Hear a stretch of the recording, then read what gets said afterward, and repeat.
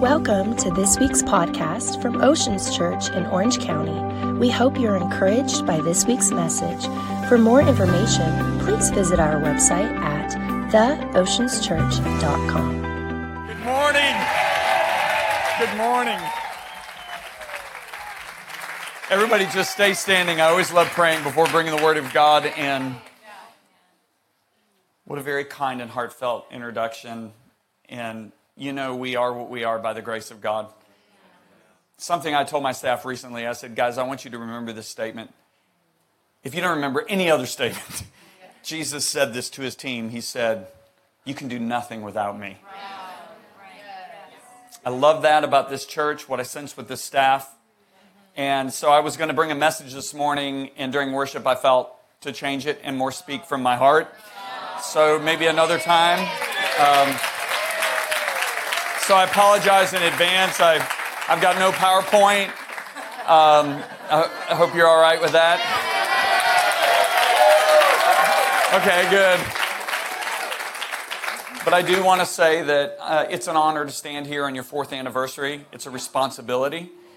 And I really believe in this couple. I believe in them because they have tremendous vision. But I also love that they're humble. And can I tell you, I've been probably over 1,000 churches. Next year, June 20th, will be 4 decades of ministry. It'll be 40 years earlier that we went into ministry. So I've seen a whole lot in my lifetime, although it's far from over. I feel like I'm just getting started. But when I see leaders that have strength, vision, and humility, I know the church is going to go far, and I know a lot of people's lives are going to be impacted. It's already happening. I think you have to be blind not to see it. I think you have to be completely spiritually deaf not to sense that the Holy Spirit is moving fresh in this church. I think what I want to share with you is something that's I wish somebody would have shared with me 40 years ago when I started. I'm going to share with you what I believe is so necessary to see a move of God coming. And I just want to, first of all, I can't preach without showing you my family because I love my family so much. So let me just really quick, because I'm starting to go into that phase already. But we just had a wedding. All right. So it took place the last weekend of June, and our 3rd son was our last son to get married. And so you can see, you know, Lisa and I, 2 weeks from today, we hit 40 years of marriage. I told her, I said, I'd marry you in a heartbeat again if I could. And I'm really excited about our next 40 years and on and on and on. And she's my very, very best friend, and I'm so excited I get to hear her preach in the second service. So if you're into double dipping, please don't miss second service, all right? And so our third-born son got married to Maddie. Maddie's, of course, the one in the beautiful white dress. She is Australian. I want to tell you a story. I was preaching for the Hillsong Conference in 2007, and Alec was 15 years old. You know, the Hillsong Conference was always the first week of July. So it was 4th of July, and they said, we need 2 Americans to volunteer. Alec, of course, 15 years old, not afraid of anything, runs up in front of 22,000 people. And somebody comes to us in the green room and says, your son's on the platform. And I'm like, what? And so I run out. And so they look at him and they said, we want you to sing the Star Spangled Banner in the key of C. And this horrid look comes over his face. And he realizes that somebody in the back behind the curtain is going to start singing. And so he's hamming it up, right? And Lisa and I are laughing our heads off. And a lady from Fiji comes over, taps my wife on the shoulder and said, that son will marry a daughter of Australia. Wow. My wife said, oh, no way. He's not an export. We have to have an import situation. So Maddie started interning with us. I think it was 3 years ago. And all the interns were told, do not talk to Bevere boys, because 3 of the boys were single. And she took it literally and didn't talk to him for the whole year. And he thought she was socially, handicapped. And then she went back to Australia, came back to California. They happened to meet at a function, and he thought, oh my gosh, this girl is totally socially beautiful. And so he pulled her away from 7 guys, and they ended up getting married. And so there's our daughter from Australia. And so you see our other daughter-in-laws, our sons, 3 of our sons work at Messenger International. We have 6 G-babies now. You say, what's a G-baby? I'm way too young to be grandpa, so it's G-daddy, and G for short. And so we just had a little girl born last year. I want to show her to you. Her name is Scarlett. I don't know if I've got a picture of her. Yep, there she is. Okay, now, do you see those eyes? Those eyes say, I know exactly what's going on in your soul. And so we just had another one come a month and a half ago, and that's Azariah. And I am so happy we finally have a child who looks Italian in our family, okay? Because I'm 70% Italian, Lisa's 50. Don't even let her tell you that she's more Italian than me. She may have a citizenship, but I'm more Italian. So anyway, I finally have a grandson who looks Italian, and I'm so happy about it. But anyway, that's our family. I'm so in love with our family. And you got to remember, God is a family God. All right? He loves family. And we are his family. Isn't it wonderful? I want to pray. I want to ask that God would speak to us this morning, to you personally as well as to us as a church. Being the 4th anniversary of the church, I really am believing that God will speak prophetically today to this church about its future. Amen. So Heavenly Father, we just come before you in the name of Jesus, and we're so grateful for what Jesus has done. You could have made us slaves, and that would have been amazing. So much better than being apart from you forever, but you called us sons and daughters. And so, Lord God, with a grateful heart, we come before your throne and we ask, Holy Spirit of God, that you would do what you love to do the most, and that is that you would glorify Jesus in this place, that as you exalt him, as you lift him up, that we will be drawn to your heart. And we ask, Lord God, that, Lord, we would go from faith to faith and glory to glory this morning. Give us a vision of what's coming. Lord, show us how to have the character to handle what's coming. And Father, we declare that your kingdom has come, your will shall be done in this place, in San Juan Capistrano, on earth as it is in heaven. And for this we give you all the praise, the glory, and the honor, and the thanksgiving. And it's in Jesus' name we pray. And everybody that agrees shouts, amen. Come on, give him praise. Amen. You can be seated. I just want to say that I think you have 2 of the most amazing leaders. And listen, I do not believe in flattery. I would just say something else if I didn't believe it. But I believe that God has given you 2 amazing leaders. And I just want to encourage you as a church, please not only grab the vision, but grab their hearts. What I'm going to share with you this morning, I believe is the heart of your leaders. And I want to see it spread into this church because I believe God has big, big plans for this body of believers. I really do.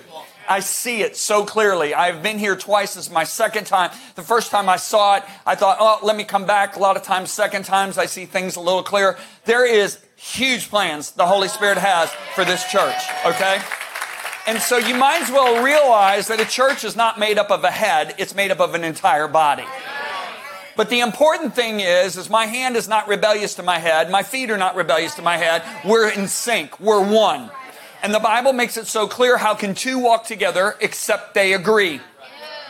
When we do walk together and we are in agreement, the Bible says that is where God commands his blessing. So you got to understand the enemy's number 1 job is to create division among a body of believers. If he can create division, it gives him legal access. And so what we need as a body of believers, if you say, hey, Oceans is my church home, we need people whose hearts are one. If you look at the upper room is absolutely an amazing reality of what it takes to have a move of God. You will look at the upper room and find 120 people scared, hiding, because Jesus has been crucified. He has been raised from the dead, but they know there is a very, very offensive front against the movement. And so they're hiding. And Peter one day bursts out of his study. They're in this upper room. I guess there's a little place for him, or maybe he's in the corner. And he said, guys, I just read in the book of Psalms about Judas. He said, this is amazing. The psalmist wrote about this. What Judas would do, even to the point of sharing bread with our Lord. And the psalmist said, let another man take his position. Guys, we got to replace Judas. So he said, I want everybody to look and find out who's been with us since the baptism of John. And we're going to bring them forward and we're going to draw lots to see who God chooses. You got this? Yes. Now, how many of you know God does not choose an apostle through a lottery system? Yes. Seriously, Peter, are you really serious. I mean, he's completely out of sync. Okay, and I'm going to tell you why. Because Paul later on wrote, I was one born out of due time. Paul was God's choice to replace Judas. See, if you look at the Apostle Paul, when Stephen was being stoned, he was in his, I really studied this well out, he was in his puberty years. Okay? So what that means is when Jesus walked the earth, which was 4 years earlier, he's too young. So that's why he writes to the Corinthian church, I was one born out of due time. I believe he's God's choice to replace Judas. But Peter's going to do a lottery. So 2 guys are chosen that have been with them from the beginning. And they bring those 2 guys forward. And one's Justus and the other one's Matthias, right? And so Peter says, okay, God, show us. And Peter would have been smart. He would have realized, you know what Jesus did before he chose the 12? He spent the whole night on the mountain alone with God, his Father. And then he came down and he appointed 12 apostles. If you look at Acts 13, they obviously got it because they were fasting and praying, and the Holy Spirit spoke and said, separate unto me Barnabas and Paul. But Peter's going to do a lottery. So in reality, Peter is completely out of sync with God. Now, he's not in sin.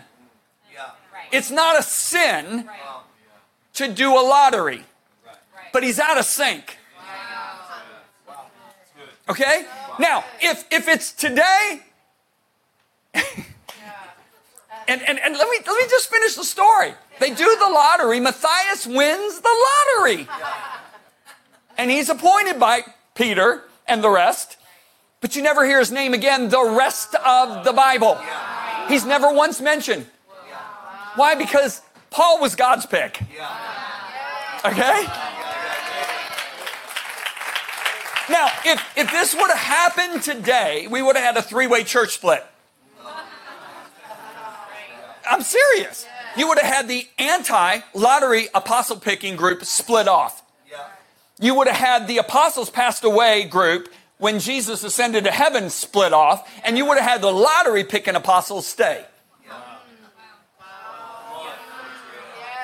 But you know what the very next verse says after that lottery? The very next verse. They were all with one accord in one place. They were one heart, one mind, one accord. And the power of God fell, and 3,000 people get saved without even an announced meeting. So this is the question. This is the question I need you to ask yourself. Is it more important that you're right, or more important that you're one? Now, we're not talking about sin. We're not talking about sin. The Bible says there's a higher authority.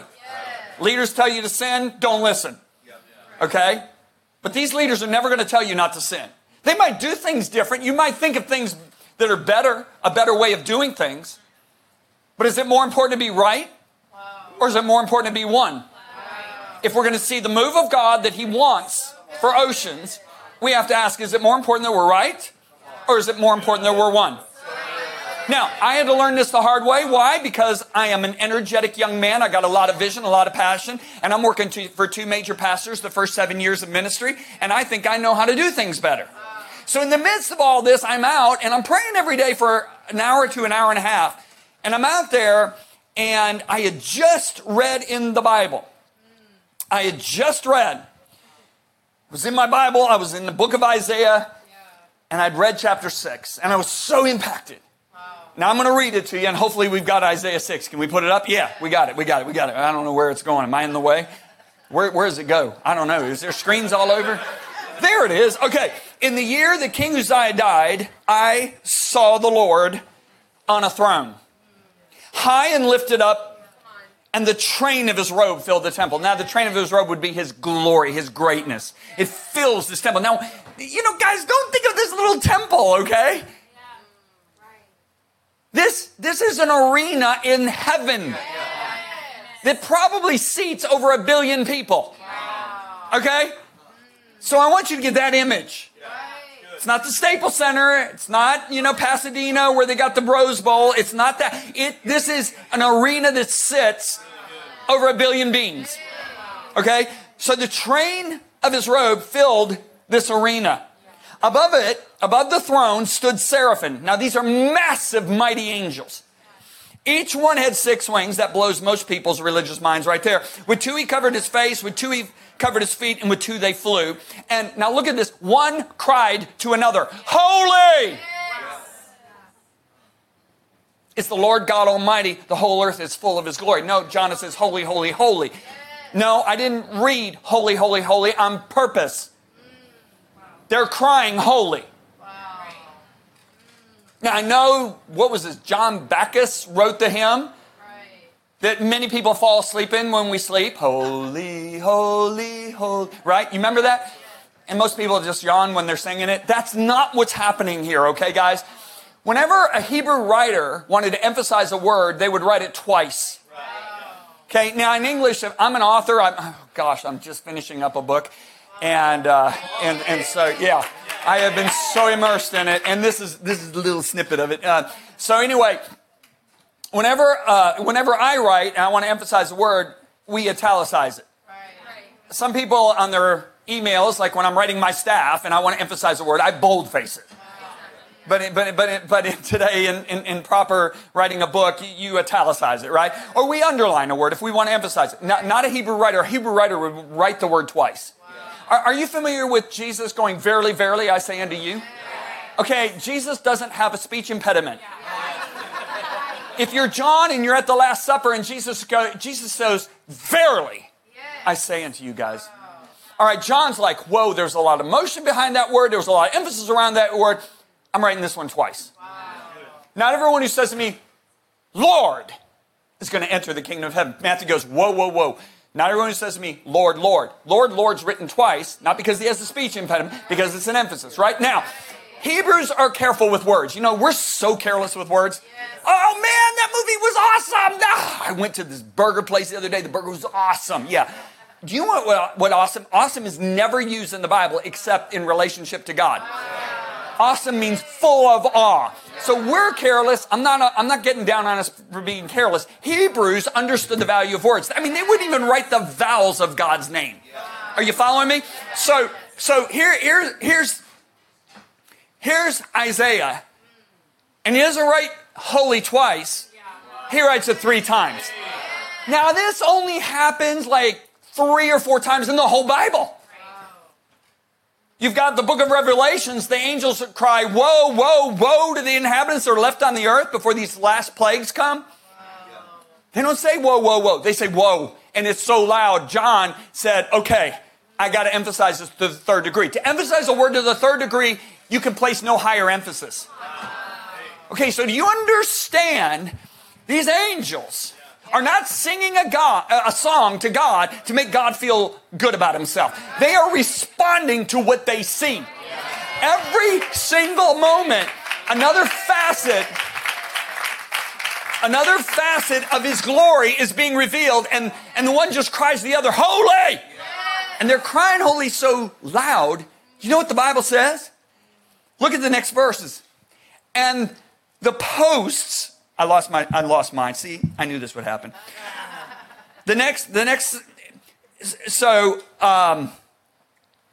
the posts of the door were shaken by the voice of him who cried out, and the house was filled with smoke. Okay, so they're crying holy so loud, they're shaking the doorposts of this massive arena. Now, when Lisa and I built a home in Orlando, Florida, this custom home builder said to us, he said, "Hey, if a tornado comes, all you got to do is make sure you get underneath the door jambs of an interior room of the house, because that's the safest place." Okay? Yes. This isn't the door jambs of a house in Florida. This is the door jambs of an arena that seats 1 billion people. Over 1 billion beings. Do you understand how these angels, they're not saying, "God, I've been saying this for 10 trillion years. Can I have a replacement and go see some other places in heaven?" There's no place they'd rather be. Every person that has had a near-death experience that has seen heaven said that the most absolutely amazing place is the throne room. And by the way, heaven is going to be the most exciting existence. If you've got an image of just having a nonstop praise service for eternity, that's not heaven. this earth is a shadow of how exciting heaven is. There's going to be cities to build. There's going to be communities to plan. There's going to be, listen, galaxies to develop. It's going to be amazing. Okay. But anyway, that's another story. So Isaiah sees the Lord. Obviously, he's not in his body because Moses wanted to see God, and God said, he can't see me and live. So he's in the spirit. He's right before this throne. He sees God. And you know what's amazing? Listen. What's his response? He's to go, whoa, there he is. No. So I said, woe is me. Do you know woe is the highest form of judgment a prophet can call in the Bible? Now, this is what's interesting. This is a godly man. If you go one chapter earlier, he goes, woe are those who call good evil and evil good. Woe to those who are proud. Woe to those who linger long at the bottle. Woe to those who are evil, right? This guy's, he's a godly man. He's a preacher of righteousness. But he has one glimpse of the Lord in his glory, in his full glory. It's no longer woe is the wicked. It's no longer woe is the proud. It's woe is me.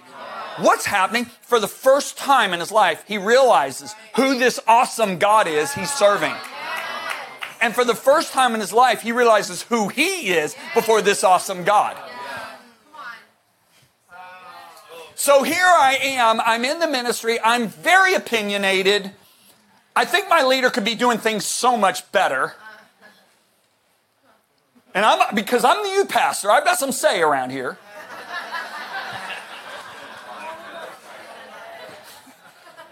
And I'm out in the woods, and I just read this morning, and I start praying. This is what I was praying. I said, God, that's what I need. I need what Isaiah saw.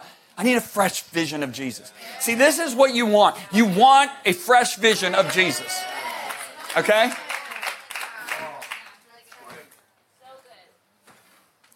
I said, God, I need a fresh vision. I need a fresh vision of Jesus. Is that my timer? I just got to make sure I'm not long. I'm good. Okay. So I said, God, I got to have a fresh vision. I got to have a fresh vision. And I'm out praying in the woods, and the Holy Spirit speaks to me. And he said, son, that's not how I started the verse.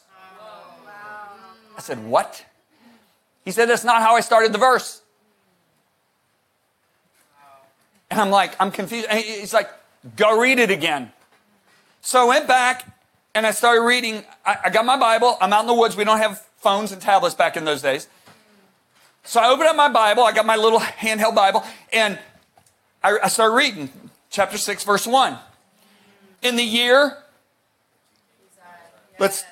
in the year the King Uzziah died, the Holy Spirit said to me, stop. He said, Uzziah had to die before Isaiah could have a fresh vision of me. And I'm sitting there, and I'm only saved, less than 10 years. I go, who's this guy Uzziah? Who is he? Now, I knew he's one of the kings of Judah or Israel, but I didn't know who he was. So, of course, the Lord says nothing, right? Like, go look it up, right? So I go over and I find him in 2 Chronicles 26. And I find out that he was one of the kings of Judah. And when he was 16 years old, he was made king because his father Amaziah had passed away. 16 years old, you're made ruler of a couple million people. Now, you know what's interesting is he reigned 52 years as king of Judah. He's got the longest reign, I believe, of any of them. Maybe one had one longer. No, I don't think anybody did. Let me give you an idea. I've been under 10 U.S. presidents in the last 52 years of my life. Okay, so that's a long, long reign. So when he's 16 years old, he's made king, and what does he do? He's smart. He seeks the Lord like crazy. And the Bible says he sought the Lord, and as long as he sought the Lord, God made him prosper. Okay, now listen to this. You talk about prosper. Oh my goodness. He starts rebuilding cities that were deserted. He starts conquering and taking back cities that his fathers had lost because of their disobedience to God. The economy begins to boom. The military is strengthened. And he restores Judah almost back to the glory, not quite, to the glory that Solomon had. I mean, like, he was majorly successful. Okay? Now, guys, can you follow me? Because I'm going to have to do this on my own. Go to 2 Chronicles 26, and I'm so sorry. Like I said, I would have had a nice PowerPoint for you. Come on, baby. All right, there we go. It's finally listening to me. 2 Chronicles. I just want you to see this. All right, are you getting some out of this yet? All right, so it tells all his accomplishments in the first 15 verses. But look at verse 16. But when he was strong, now watch this. When he was strong, 2 Chronicles 26:16. But when he was strong, his heart was lifted up. Now, what is that? Come on, what's that? Come on, church. What is it? Everybody shout it. What is it when your heart's lifted up? Shout it. Pride. Another translation, the New Living Translation, says his heart was filled with pride. Okay, when he was strong, his heart, at what point of the rule? We don't even know. His heart was lifted up. Pride. Okay, what happens? But when he was strong, his heart was lifted up to his destruction, for he transgressed against the Lord his God by entering the temple of the Lord to burn incense on the altar of incense. So Azariah, my grandson's name, the priest went in after him. This is the priest going after the king, okay? A very powerful king. Azariah, the priest, went in after him, and with him were 80 priests of the Lord, valiant men. And they withstood King Uzziah and said, it is not for you, Uzziah, to burn incense to the Lord, but for the priests, the sons of Aaron, who are consecrated to burn incense. Get out of the sanctuary. You've trespassed. You shall have no honor from God. Then Uzziah became furious. This is what people that are proud do. When you confront them with truth, they get furious. He became furious, and he had a censer in his hand to burn incense, and while he was angry with the priest, leprosy broke out in his forehead. He dies as a leper in an isolated house. And his son had to take over the administrative duties. Now, the Holy Spirit out in that woods asked me a question. He said, son, did Uzziah become more spiritual or less spiritual when pride entered his heart? Most people say less spiritual. That's not true. He became more spiritual. He entered the temple of the Lord to offer incense. And the Holy Spirit spoke to me and he said, a spirit of pride and a spirit of religion will run hand in hand. And they will strengthen each other by covering each other up. Pride will keep you from admitting you've become religious. And pride will keep you from admitting you become religious. And religion will cover up your pride with spiritual behavior. So they hide each other and they strengthen each other. You still with me? Yes. Now I'm out praying, and this was later, and my heart has been breaking. I'm getting more of a father's heart, okay, for the church. And my heart's breaking with all the falls. Now I'm not just talking about leadership, the leaders that are falling by having affairs, men leaving their families for a younger woman in churches. All the things that are just the shipwrecks that are going on. My heart's breaking. And I'm in prayer and God spoke to me. Leprosy is a type of outward manifestation that is clearly seen to everybody. Okay, so let's just stop here and imagine, all right? We're in Jerusalem. Uzziah is our king.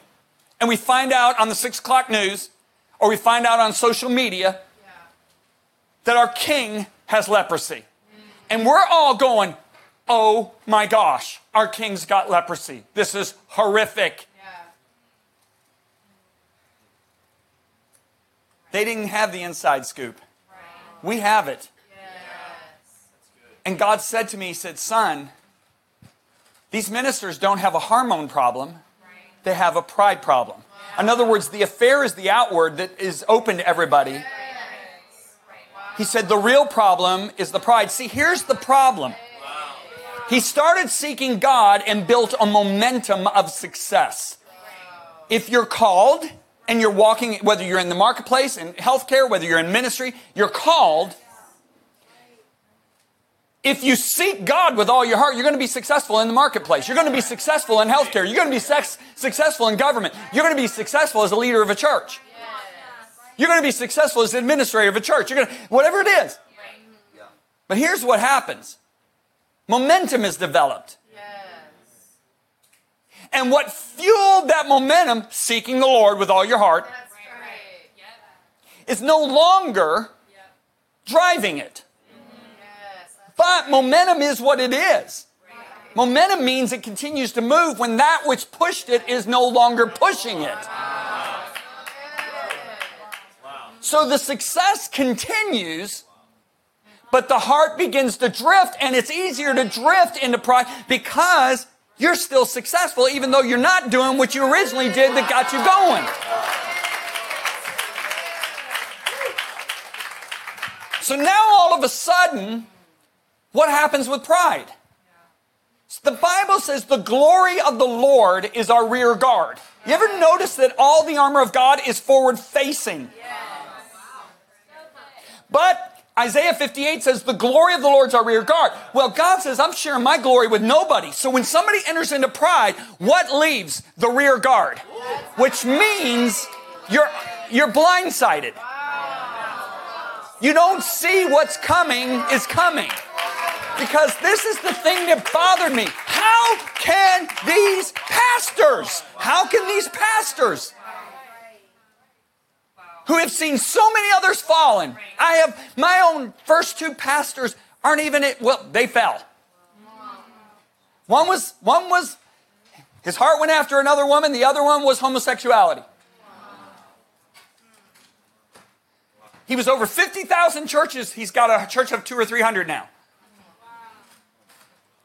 And I'm sitting there going, okay, that's going to be an example because it was known to all of America, both of them. That's going to be an example. We're not going to have any more fallings. We're not going to have any more. No, but it keeps happening and happening and happening. Why? The rear guard is gone. They're blinded.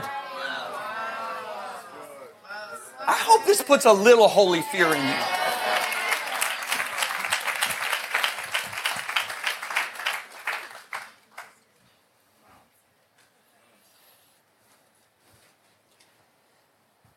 God makes a statement in Isaiah 57.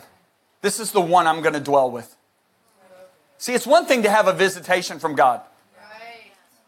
It's another thing when God says, I'm going to dwell. God says, I'm going to dwell with those with a contrite heart and are humble. God says in Isaiah 66, the one I pay close attention to, the one I give my full attention to, is those that are humble and tremble at my word. Now, the problem is we don't get humility in the church. We don't get it. This is what kept me from Christianity when I was playing varsity tennis at Purdue University. I played the USTA circuit. I played Junior Davis Cup. I was an athlete. And I saw all Christian men as weak and wimpy and spineless. And it kept me from walking with God. I didn't want to hear from Him. But you know, God knows how stupid you are. As an unsaved person, so he sends one of the best athletes in the state of Indiana to my fraternity room. He was in my fraternity to share with me the gospel. The guy that shared 2 hours with me a year told me later, he said, I walked out of your dorm room before, this was my freshman year, he said, weeping because you were so blind to what I was saying. And he was so excited I got saved. But it took, God knows what you need. So the athlete comes up, I get saved. Why am I talking about this? Why? Okay, I know I brought this up for a reason. So, I'm saved. Now, I love Jesus with all my heart. And I'm like,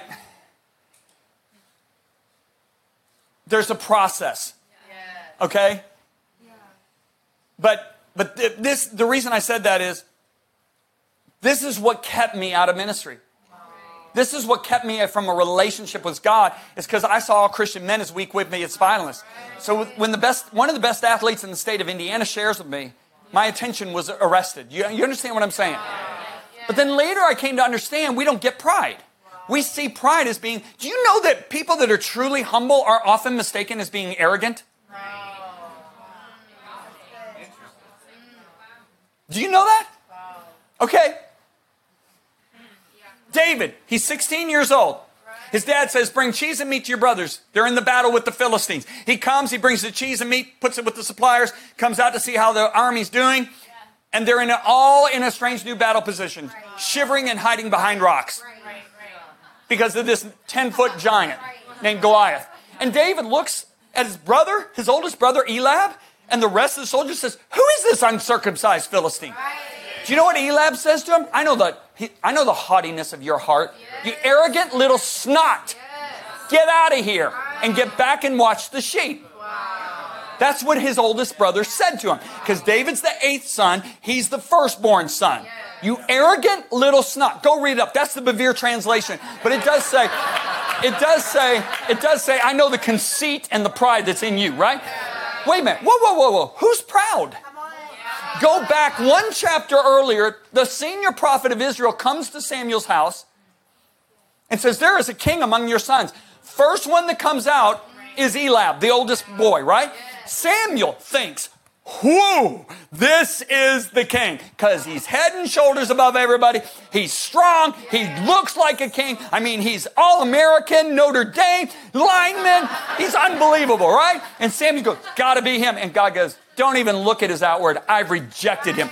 Listen, whoa. Only one thing causes God to reject you. Pride. So the very thing that Eliab accuses David of having, he has. Are you tracking with this? I mean, have you ever read Numbers chapter 12, verse 3? Numbers 12, verse 3 says this. If they want to put it up, great. Now the man Moses was the most humble man on the face of the earth. You ever read that? Okay, let me ask you, who wrote the book of Numbers? Moses. Okay, you really got to be humble to write you're the most humble man on the face of the earth. But now wait a minute. I'm going to show you somebody else that did it. Before you laugh at me out of this building, I'm going to show you somebody else that did it. Jesus. Matthew 10. All you that are heavy laden and burdened, come to me. I am meek and humble, and I want to teach you about it. Jesus said, I am humble, and okay, the Bible tells us to clothe ourselves with humility. I put these clothes on purpose. I just didn't happen to fall into them this morning. I actually thought before I packed my suitcase, I will wear this shirt on Sunday morning because I had a tux in there for the event last night. And I said, I want to do a carry-on, so I'm going to wear this shirt. I'm going to wear these jeans. I put them all on purpose. How in the world are you supposed to clothe yourself with humility if you don't even know what it is?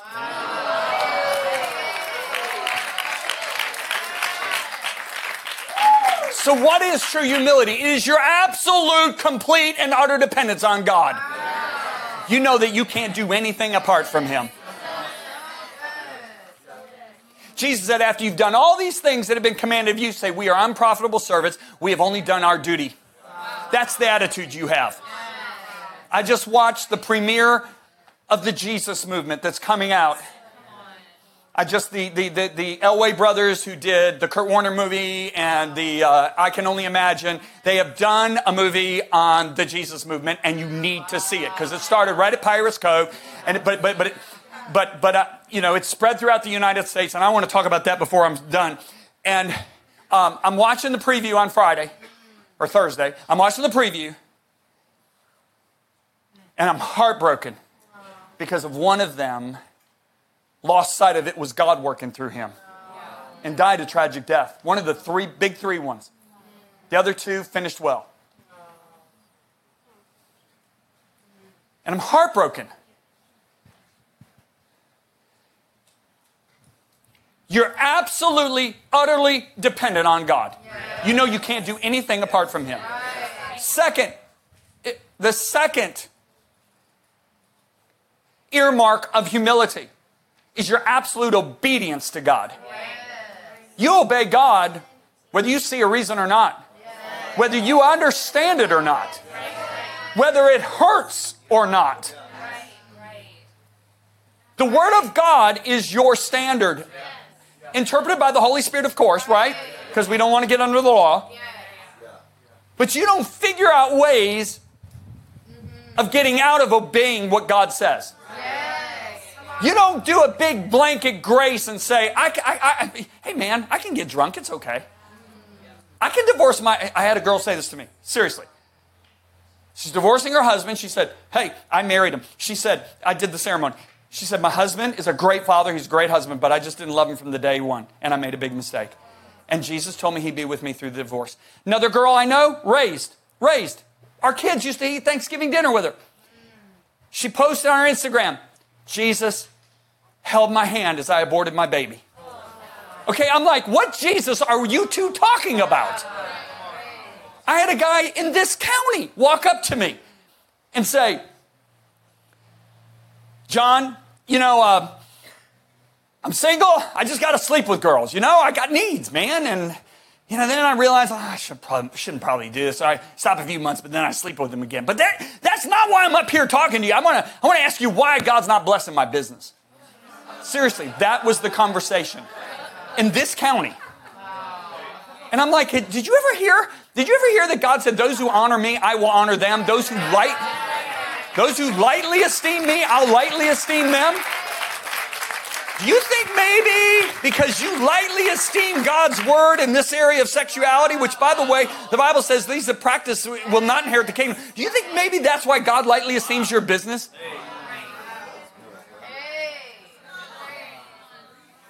You still with me? I love you enough to say this because I got a daddy's heart and I'm fed up.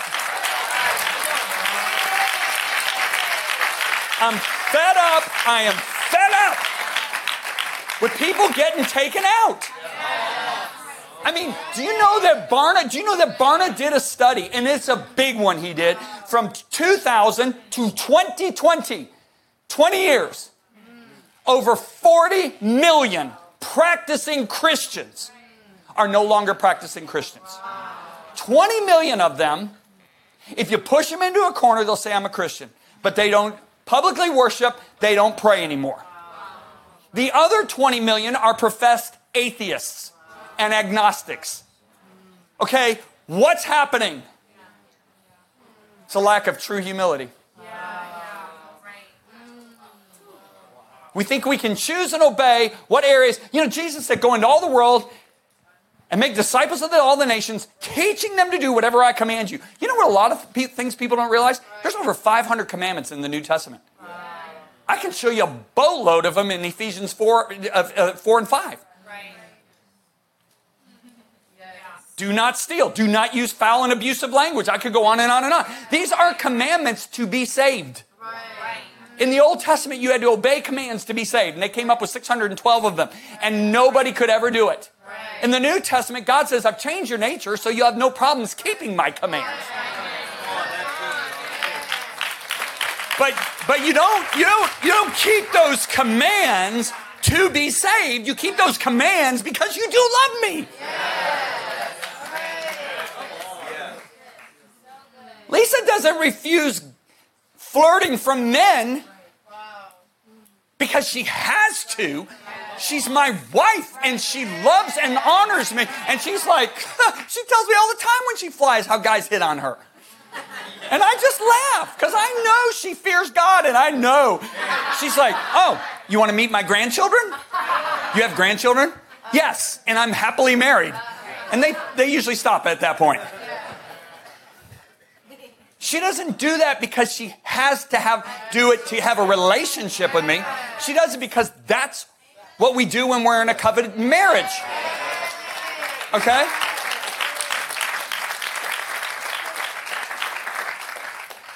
So, Number one, your complete and utter dependence upon God. You know you can't do anything apart from Him. Number two, your utter obedience. Number three, the way you view yourself in the light of others and God.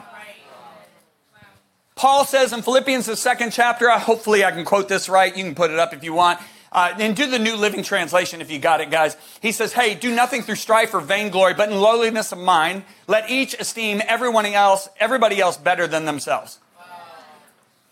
And then he makes this statement. He said, let this mind be in you. Yes. What mind? Esteeming everybody better than themselves. That was in Christ Jesus. Yes. And then he says this, who humbled himself. Yes. Even though he was equal to God because he is God, yes. He humbled himself and took it on the form of a slave. He put off all of his divine privileges and was obedient. Listen to the word obedient, humility and obedience, yes. To the point of death. That means he obeyed to the point of suffering. Wow. Now, religion says, I'm going to suffer to impress my little g, O-D, my little God. Christianity says, I love God so much, but I live in a fallen world, and I realize obeying God, I will suffer. Do you see the difference? So Jesus, in obeying God, read up against a hostile church. Now, who I absolutely adore is Paul the Apostle. Because Paul makes a statement in Philippians 3 after he talks about Jesus in Philippians 2. He says, I have not attained. So because I haven't attained, I haven't arrived yet, I forget those things which are behind. Now everybody always gets up and uses that and says, you gotta forget your past failures, your mistakes. I agree, true. Yeah, you need to do that. But Paul's not talking about that. Go read it in context. He's talking about all of his accomplishments that he did in Christ. He said, I got to forget everything I've done. See, this is what happens. People start focusing too much on how God has used them. This is what you're going to see in the Jesus Movement movie, okay? And he said, I press. He presses towards what? Press means there's opposition. He presses towards being truly humble. Now, watch this. You ready for this? You ready for this? 1 Corinthians 15.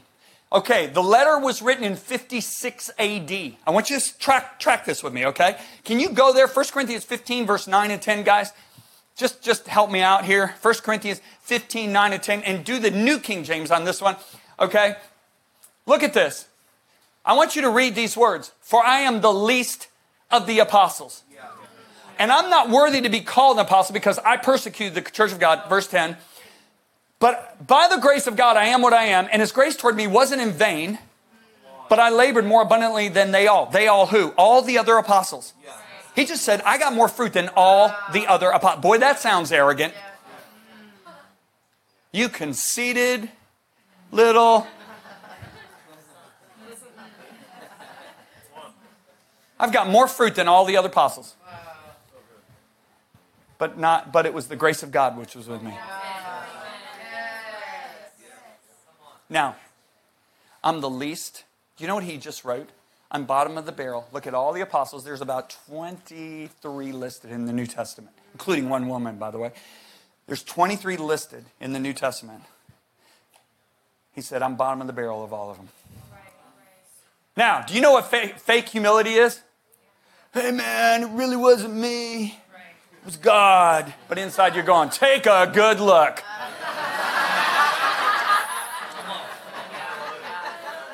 And I'm going to say it with that fake, humble voice. Yeah, come on, it really wasn't me, man. It was God.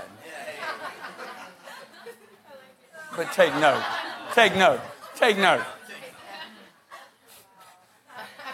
Okay, what is that called? Lying. Correct? False humility is nothing more than a big lie or an exaggeration, which is also a lie. Now, stop and think with me. Can a person pen words that is going in the eternal Word of God under false humility, pretense, lying? Never. The only way the Holy Spirit is going to let him write those words is if he really sees himself as bottom of the barrel of all the apostles. That's the only way he's going to even be permitted to write those words. Now that's 56 AD. Let's go 6 years to 62 AD. He writes a letter to the Ephesus church. And look what he says in, oh gosh, I'm doing this by memory. Chapter 3, verse 7. I believe it is. Go there in the New King James. Of which I became a minister according to the gift of God's grace, which was given to me by the effective working of his power. Verse 8, please. Verse 8. To me, watch this, who am less than the least of all the saints. Whoa, whoa, whoa. 7 years ago, the Holy Spirit said, okay, you really see yourself bottom of the barrel of all the apostles. I'm going to let you write it. But now what is he doing? He's pressing into true humility. So now 6 years later, he doesn't see himself as bottom of the barrel of all the apostles. I'm bottom of the barrel of all the saints. And the Holy Spirit said, you can write that now. Because that's really the way you see yourself. And if you go to the letter of Timothy, which is 2 years later, right before he's headed, he said, to me, I am the chiefest of all sinners. Christ Jesus came into the world to save sinners, of whom I am. Not I was, I am. He never lost sight. Never lost sight. You remember what Peter said when people lose godly virtue? They lose holy fear. They lose true humility. What did Peter say? They forgot they were forgiven of their former sins. They lost sight of the hell they deserved, of the offense they committed against God, that they should have been burning in a lake of fire forever. What happened? They got blinded. The rear guard left them.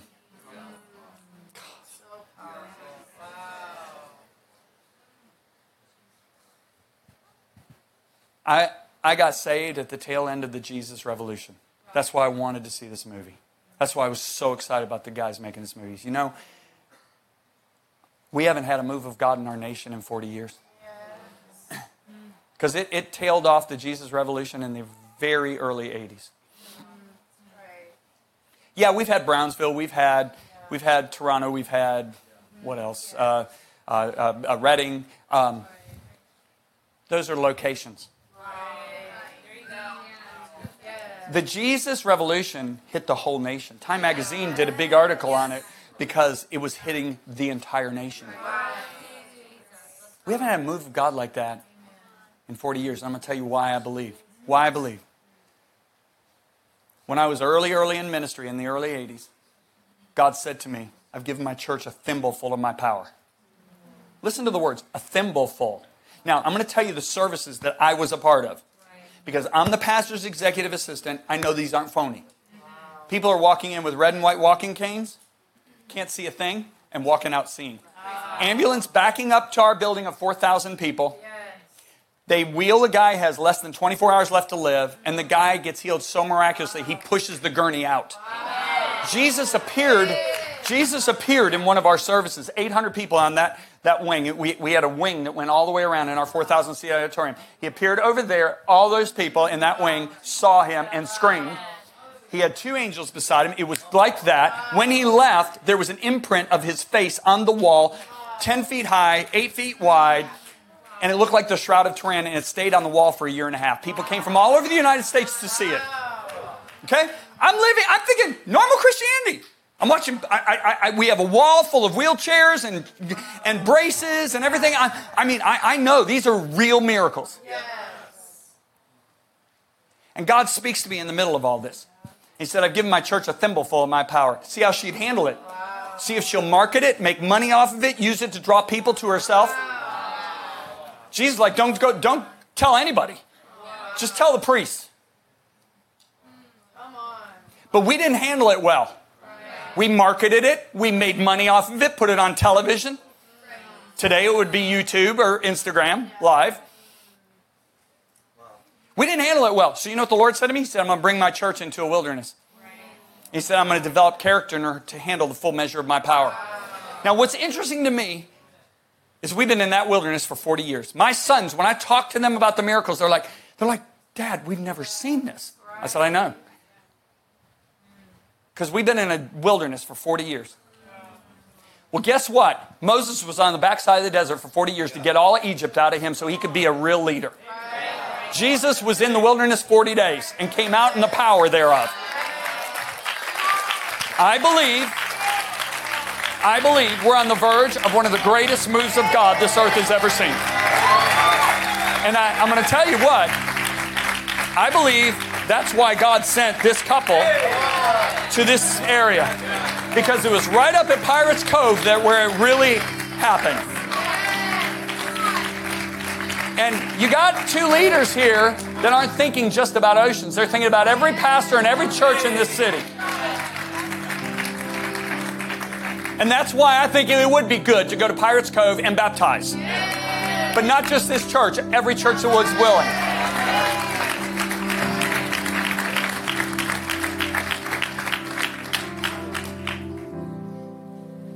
What's going to be the earmark of these people? They fear God and walk in true humility. The book I just wrote is called The Awe of God. It comes out February 21st. I told our team, I said, I'm going to do a nationwide tour. I talked to Kim Walker Smith. She canceled her whole spring. I said, and I'm going to preach the fear of the Lord. See, I just preached to you the fear of the Lord. You didn't know it, but I just did. You didn't know it.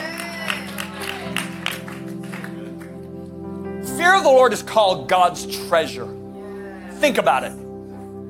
God, Isaiah 33:6, look it up later. The fear of the Lord is God's treasure. Do you know what Isaiah 11 says? That Jesus delighted in the fear of the Lord. Do you know what Paul the Apostle says? Our salvation is matured through fear and trembling. Why does Paul say there's going to be a massive apostasy in the last days? Why does he say that? Do you ever read it? He said the Antichrist can't come until the apostasy happens, the great falling away from the faith. Read it in the Amplified. It's unreal. Why? Because the enemy foresaw the doctrine of perverted grace that he would sell the church. And see, that doctrine of perverted grace, what it does is it introduces people to a movement, to a community, but not to a person. Because you don't even begin to know who Jesus is until you fear God. So everybody wants to be a part of a community. It's not good that man's alone. Believe me. I'm sitting here this morning thinking, gosh, I'd love to be a part of this community. I mean, seriously, we desire community. But let me tell you something. What's the one and only description of the church that Jesus is coming back for? What's the one and only description? It's not a leadership-driven church. Is leadership important? You better believe it. Without leadership, we're not getting anything done. It's not a community church. Is community important? You better believe it. It's not good that man's alone.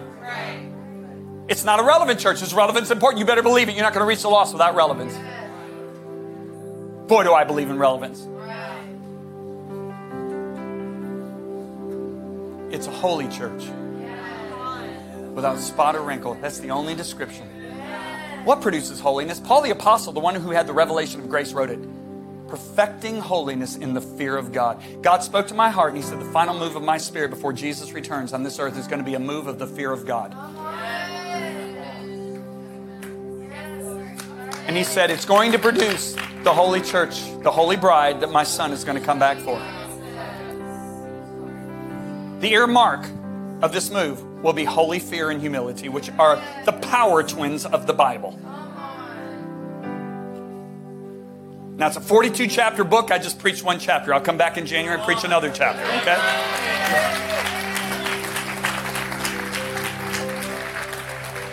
But let me say this. If Jesus delighted in the fear of the Lord, you should too, and I should too. I want every head bowed, every eye closed. Father, in the name of Jesus, thank you for what you've given to us. We are so grateful to you. Holy Spirit, thanks for not letting me preach the message that I brought.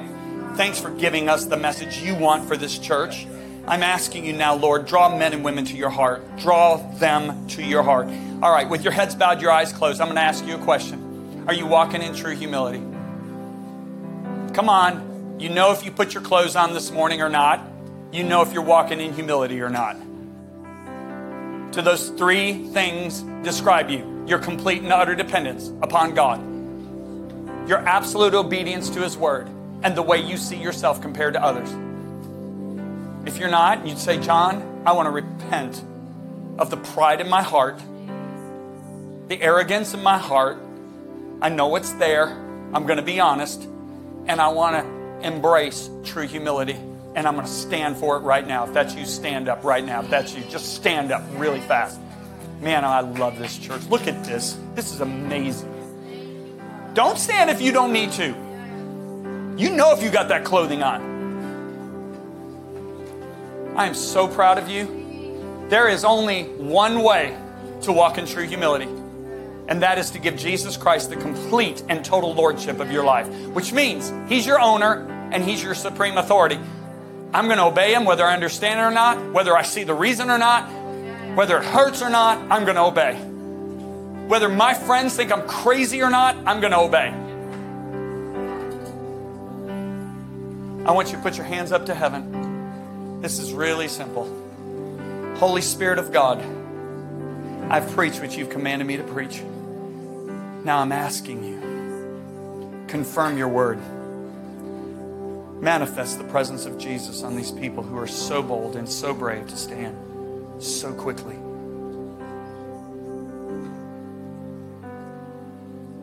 Touch them now, Master.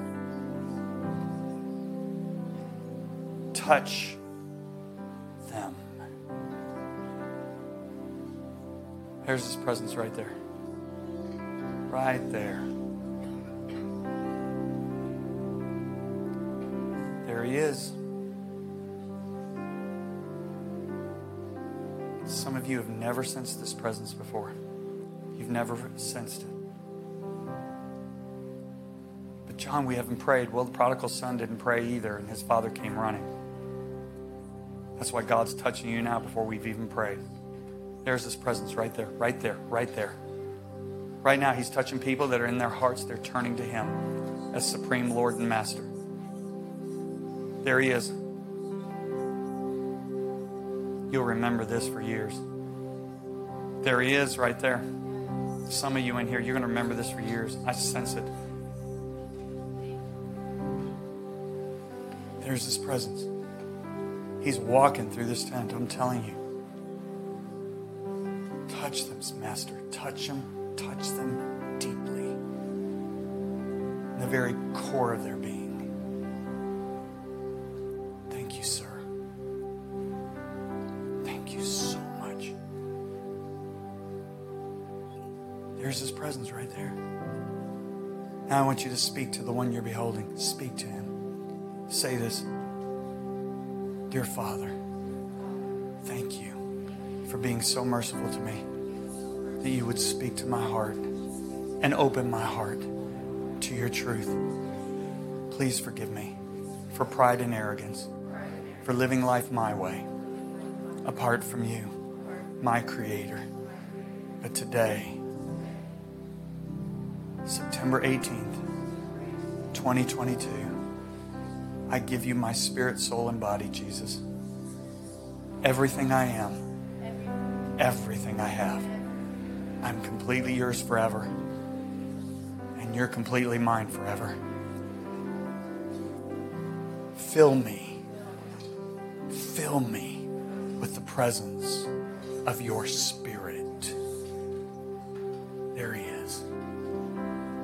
There He is. Wow. Now I want you in your own words. I don't care if you just say, You're so cool. Just say something to Him out of gratitude. Just say it.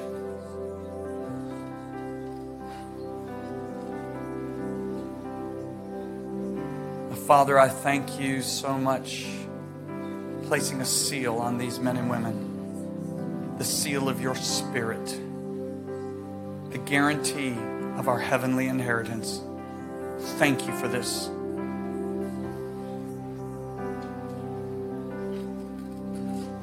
In Jesus' name. Now give Him praise. Come on, give Him praise. Thanks for listening to our podcast. Have a great week.